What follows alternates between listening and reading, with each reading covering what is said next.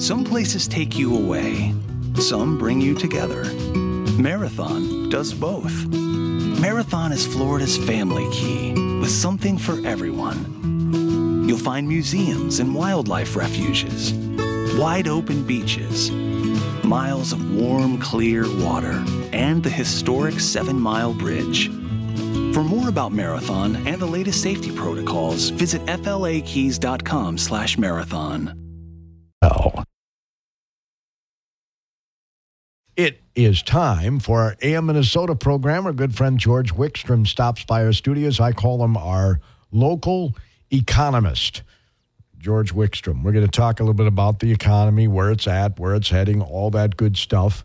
And I forgot to bring my calendar in, which tells me our shows for the week. What a dummy I am. Anyway, I did not get that accomplished, so we will immediately... Good morning, George. Good morning, Gordy. How are you this morning? I'm doing fantastic, other than a little cold. How about you? Well, I'm staying warm because I'm inside. Yeah, you don't get outdoors much, huh? I use my car as a refrigerator these days. Yeah, no, I don't doubt it one bit. Well, you've been on a couple of times here. We talked about the exploding population growth and what kind of an effect that's going to have on our economy, especially us baby boomers. I'm a baby boomer. I'm approaching retirement age, and we're going to put a big-time pressure on the Social Security Fund, right? We're going to talk about Social Security, yeah. Let's give a quick overview of what we've talked about the first two meetings. First, we talked about the Rule of 72. And the Rule of 72 is a very simple rule. It's not debatable. It's just should be as familiar as 2 and 2 is 4 to everybody listening. Why? Because you can divide any number you want into 72, and it will take that amount of time or years to double. Let's give an example. The demographic historians have told us that the population of the world in 1800 was 1 billion people. Okay, how many 72s are there between 1800 and today? Well, I'll tell you, there's 3, 1872, 1944, 2016. Okay, at 1%, 1 goes into 72 times. So in 1% will double to 2% in 72 years. Now, let's put that 1 billion, instead make that 1%, let's make that 1 billion people. So 1 billion people in 72 years at 1% becomes 2 billion people. 2 billion people in another 72 years, 1944, becomes 4 billion. 4 billion becomes 8 billion in 2016. When did we cross over to 8 billion? About 3, 4, 5 months ago. So we are 8 billion people. Now, that's, to my way of thinking, is warp speed. How fast that population is growing compared to what it has been in the past. Okay, now what does that mean to us? So we're going to talk a little bit about economic things when we get down to it. But let's talk about the economy that we have today. The problems that we've got today is that we've got a lot of government programs that are underfunded. This country, when I was born in 1930, was 4.5% of the world's population. All right, and it hasn't varied 0.1%, maybe 0.2 in some years, up or down from that time. So today we're still pretty close to 4.5% of the world's population. Now, what happened at the end of World War II? Well, we were the only kid on the block that could make anything. So what happened? We were the 85% of the world was our market because England was bombed out. The Nazis took Russia out before they went after Europe. Europe was pretty much bombed out. The Japanese took China out in 1938 before the real World War II really got underway. And then we bombed the dickens out of Japan and dropped a couple of atom bombs. So we're the only kid in the block that could do anything. The world is our market.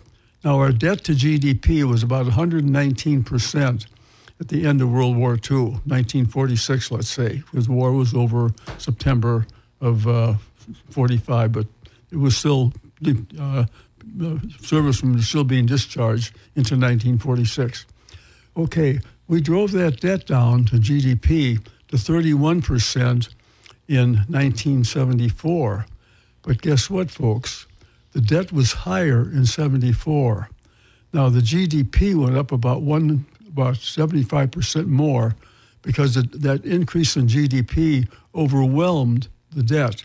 So the debt to GDP was better in 74 than it was in 1947, even though the debt was higher. It gradually crept up to 60% in 2000. And then we had these derivatives in real estate, balloon mortgages and so forth, and they hit the fan in 2007. When I was with the company I was with, we had about 18,000 people in the auditorium for an annual meeting. And one of our man by the name of Mark Dahl gave a presentation, as did our chief economic investment advisor. His name was Claire Zempel, and he was one of the top 10 economists in the United States. He talked about how great things were, charts and graphs and so forth. But guess what? Mark Dahl and I could talk with the executives as an agent if they had time, and I got very well acquainted with Mark Dahl. And we thought that the thing was going to blow up in 2002, but it took to 2007. But in 2006, Claire Zempel gets up and he talks about how great things are going. Okay, Mark Dahl gets up and says, I hear what you're saying, but I have an entirely different point of view. Claire Zempel is rude. He's on the back of the stage waving his hand like this guy doesn't know what he's talking about. Well, anyway, nothing happens. Next year, the same dog and pony show. Mark Dahl gets up after Claire Zempel gives almost the same speech as he gave the year before. He says, I realized what I was concerned about last year did not come to pass, but today I have the same fears, only much more so. Okay, what happened? The market started falling out of bed in October of 2007. The big drop was in 2008, and the bottom was 2009. It took a year and a half for the market to lose more than half its value. Guess what? Claire Zempel is gone. Mark Dahl stays in retirement. So I don't listen to economists. I try to make up my own mind of what I see. Now, some of the other things now that we're going to talk about is, we did talk about, we have a guy by the name of Jerome Powell and a gal by the name of Janet Yellen. Both of those folks, as I understand it, are trying to grow the economy at 3% and the inflation at 2%. Now, from my understanding of the rule of 72, that's unsustainable, because if you divide 3 into 72, that means our economy is going to double in 24 years. What are the problems with that? Well, we are 4.5% of the world's population, but we use and enjoy about 20% of the world's goods and services. I'll let you hold that thought, George, because I got to get a market update here. Okay. Find out what's happening with those markets, courtesy of your KDHL Agri Boosters, including Nate at Insulation Services Incorporated. Discover all the advantages of spray foam or blown-in insulation. Contact Nate, Insulation Services Incorporated, 507-993-4570. 3 Things Senior Living, creating peace of mind in your loved one's journey in Lonsdale and Northfield. Craig Keller at the Keller Insurance Agency near Strand. Craig helps protect all things that are important to you.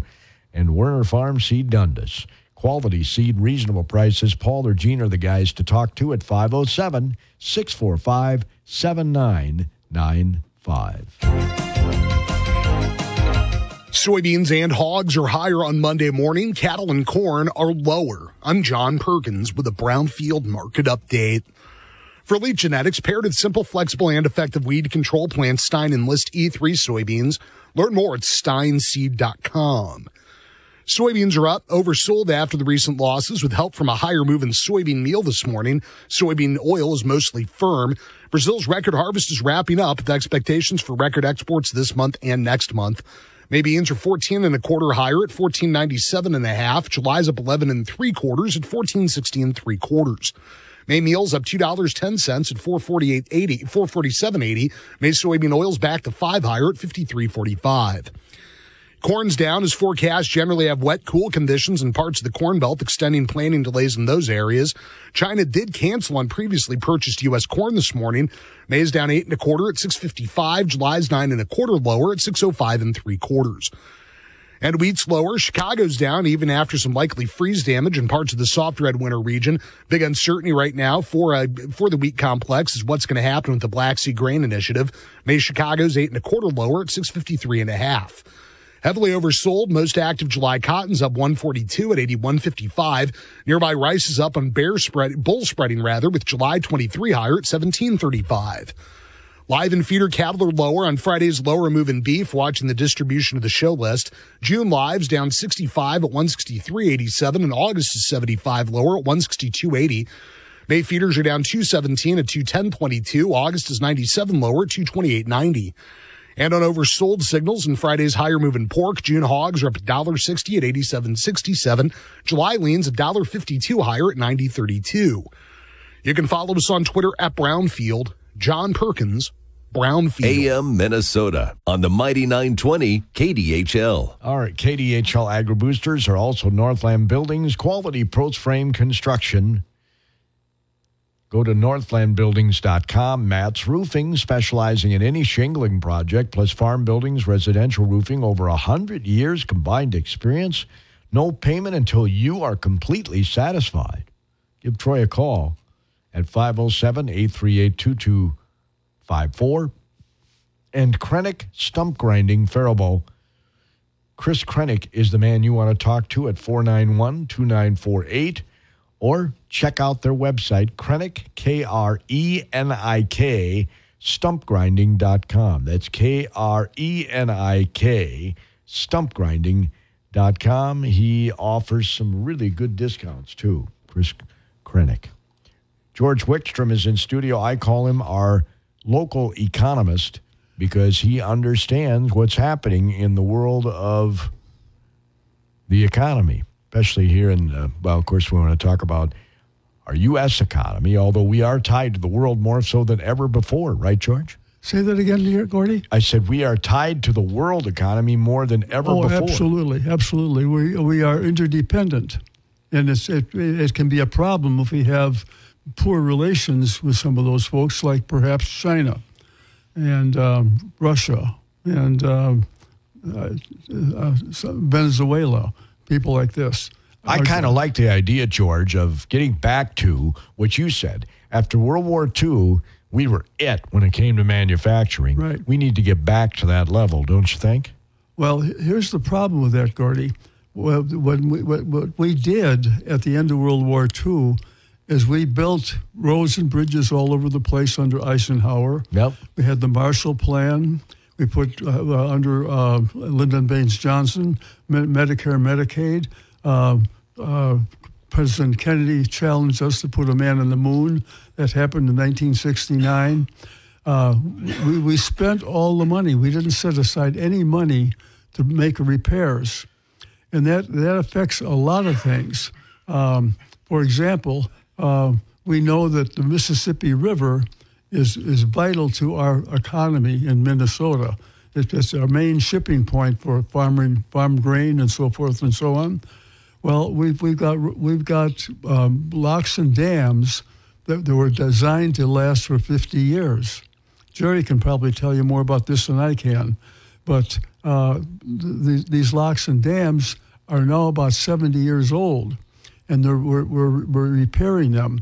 And the government is now a little bit skeptical about sending more money in for repairs because it's part of the whole repair thing that we've got.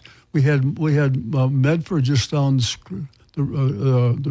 the road about 8 miles. About a year or two ago, they had to dump 38,000 gallons of raw sewage into the Straight River. Why? Because they didn't have any money to fix $51,000 to fix. Now they're trying to tie in with Owatonna, Right. and that's in the mill right now. But the point is, we spent all of our money. It's no different, Gordy, than you and I. If we have a house, sooner or later that house is going to need a roof. And if we don't set aside money for that, we're going to have to borrow it. And if we have spent all of our money up and live up to the hilt, which the government has done, and actually they've done more than that, the unfunded liabilities that we have, we'll talk about in a little while. These are things that we need to do, but we don't have money for. Now, these locks and dams, if we don't have money to fix them and they fail, what happens to our farm economy? These are things that we have to be aware of.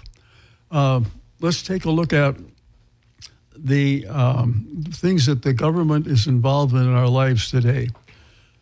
We talked about Social Security. Now, Social Security was started in 1935. Normal retirement for a person in 1935 was age 65. A 65-year-old in 1935 had a life expectancy of 3 to 5 years. Now, the last I've heard, and it may bump it up a little bit, but the last I've heard, because I've been out of the business now for about 7 years, going on 8. But the Social Security normal retirement was 67. All right. Now, a 67-year-old today has a life expectancy of over 15 years. So people are still retiring closer to 65 than they are 75. And what does that do? That means that the Social Security system, I'm 93. I'm drawing money. When I was born, my life expectancy was less than 60, 59.7. Guess what? I'm 30 years overdue. The average person is 75 to 85 years of old someplace. So look at the obituary. So we were living too long, and Social Security is in trouble. So is Medicare and Medicaid. What else do we have as problems? Look, what about pension plans? Now you're talking here about unfunded mandates. This is part of our unfunded mandates. It's part of our unfunded liability, certainly. Now, I have just read that the federal government employees, the fund that supports their pension plans, they're estimating on the average 6.9% return on their investments to support those pension plans. All right. What I've been telling people when I was working, I've told people, if you have an investment account that you want to live off of, you can't take more than 3.5% to 4% from that, and don't estimate that you're going to get any more than that. Why? Because when the market falls out of bed, like it did, I mentioned earlier, 2007, 8, 9, the money that comes out when the market is down never recovers. So you can look at the stock indexes. Yeah, they're fine, but nobody gets that because the pension plans don't get that. Why? Because when the market falls, people still get their pensions, and they're taking money at the bottom that never recovers, and that's the problem. And the average state pension plan, I've got a chart at home that talks about the average state pension plan is pretty close to 7%. So they're estimating more than double, from my judgment, on those returned on those reserves, which means that there's an unfunded liability there. Now, what else is unfunded liability? We've got sewer and water systems, like you mentioned in Medford. Their average is 60 to 90 years old. They're worn out. The tile that takes care of the sewage are failing. The plants themselves are undersized, and we've got about 75% of those in this country. The small towns, Canyon Falls, Wanamingo. What about out west? Tracy, Lucan, Walnut Grove, Marshall. all those towns have sewer and water systems, and they're going to need to be replaced. We don't have any money to do it. Okay? So that's our problem. Now, if you total all of those things, the total unfunded liabilities dwarf the federal debt. Our federal debt right now is $31 trillion, and the legislature is trying to fiddle around and see what they can do in terms of forcing the liberals to reduce the federal spending by $1.7 trillion. Otherwise, they're not going to approve the increase in the debt ceiling. Well, I don't believe there's any way they can do that because the load that as we already have in place precludes reducing any of our cash outflow. It's beyond that happening. And this, to me, is a dangerous situation to be in. So I've made an estimate of all the things that we have I would consider unfunded liabilities. To repeat, pension plans, sewer and water systems, Medicare, Medicaid, Social Security, et cetera. That is probably well over $100 trillion.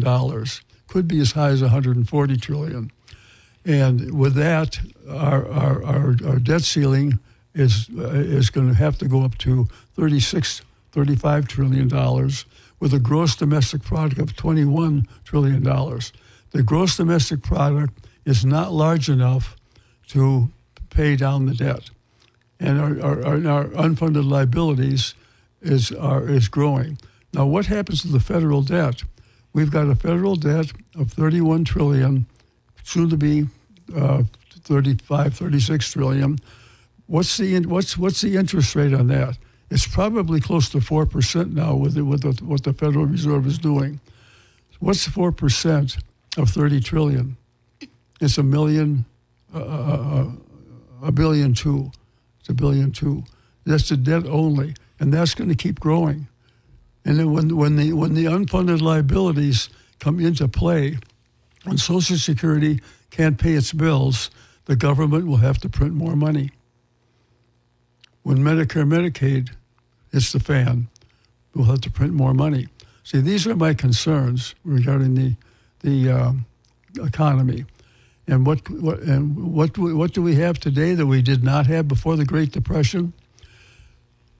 The Great Depression didn't have anything except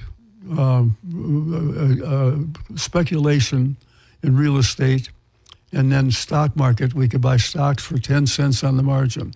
So you can buy for $100, you can buy $1,000 worth of stock. But if the market went down 10%, you get a margin call. And so with those ups and downs, finally got to 1929 when the margin calls got too great, the stock market fell, and we had the Great Depression. I've got about 6 minutes left here, George. So what's the solution to all of this? Well, the solution is that we're going to have to find a way to downsize our economy. Now, how are people going to accept that? Look what's happening in France. Macron campaigned on reducing increasing the retirement age from 62 to 64. And they're having protests all over the place. Yeah. So what happened? He's doing that, and people are rioting. Look what happened in the United States. We had in Kentucky, for example, they have a pension plan, and the people in the pension plan were teachers, firemen, and policemen. Okay, who's on the board? Policemen, firemen, and teachers. They got heavily involved, as I understand it, into hedge funds, and they lost money. So they wanted to reduce the pension plan payments on the money that they were getting themselves for all of the teachers, firemen, and policemen. Guess what? They didn't riot, but they protested. So they went back up to where they were before. The same kind of thing happened a little differently, but in Illinois. What happened in California? California, about a year and a half ago, their pension fund was underwater. They needed more money. They knew it. So what did they do? They sold bonds out of their pension plan, took the money they got from bonds and put it into the stock market. Well, last year, The Dow Jones went down about 8 or 9%. The S&P 500 went down about 18 or 19%, but the NASDAQ went down 31%. They lost all the money that they put into bonds, plus some of their basic principal that they had. And guess what? They're in worse shape now than they were before. So there's a lot of pension plans in this country that are underwater. So we've got all of that happening, Gordy, and it's going to hit the fan sooner or later. And when it does, we're going to see people. It's going to have to be inflationary because whenever you put money into the economy without getting something in return for it, that's increasing the supply of money relative to the supply of goods and services. So therefore, you got inflation. And we got inflation right now. So it could be the worst of both worlds because the things we have today were not available to people in the 1930s, in the 20s. So that's my summary of what our problems are. Any comments? Wow. Well, the thing that if we can't control it with our own will, the market will take care of it. And it'll make the Great Depression look like a walk in the park, in my judgment. Wow. Yeah, I don't. Things are a lot different now than they were in the Great Depression, like you said. Absolutely, they are. See, we're living a lifestyle that is probably unsustainable. Well, I don't know if I'd throw us all in the same boat, but I get what you're saying. Yeah. And see, the other thing, too, Jerry, or Gordy, is that we've got a disparity in income. Now, I'm a conservative, and I believe in the economic system. But at the same time, when people are earning, in some cases, over $1 billion in 1 year, there's no way a person can spend that kind of money. And we've got 40% in this country. I'd sure like to try, George. What's that? I said I'd sure like to try. Well, yeah, sure. Well, there's 40 million people in this country are living in poverty. 14 million of them are children. And so with that, we've got that disparity. And what? How do you resolve that? So what you're saying is our middle income is shrinking. Yes. The higher upper incomes is growing. The lower incomes are growing, but the middle incomes are not. Yeah. See, the top maybe 2 or 3% own a significant amount of the assets, way over half. Yeah. The assets. You can look at different numbers, but it's so the rich are getting richer. Yes. Yeah. And as a conservative, I talk to that with people that are hard-nosed conservatives. I'm the enemy. See, but how in the world can we see education, Gordy, and family living are the most two important things. Someone once told me a long time ago, every child is entitled to a happy home and an opportunity for success through education. See, education is paramount. Poverty is the enemy of education. It's also the enemy of when you've got families that are working 2 jobs, can't pay, and just struggling to pay their bills. It's a very difficult time, and those are the things we have to pay attention to, because if we don't take care of our children, we're going to be in trouble, because the children are our future. No, that's for sure. Okay. Well, hopefully we'll figure something out, I guess. Yeah. So I'm leaning into the liberal area. I'm well aware of that. But how can you allow children to go without food? See, we got the Salvation Army, and you got St. Well, Vincent de and Paul. here in Minnesota, and I've only got a minute left in the show, here in Minnesota, our state legislature passed a bill that every kid, whether you're a billionaire, a millionaire, or you're not making any money, every kid gets a free breakfast and a free lunch at school. Yeah. See, and here's the problem with that.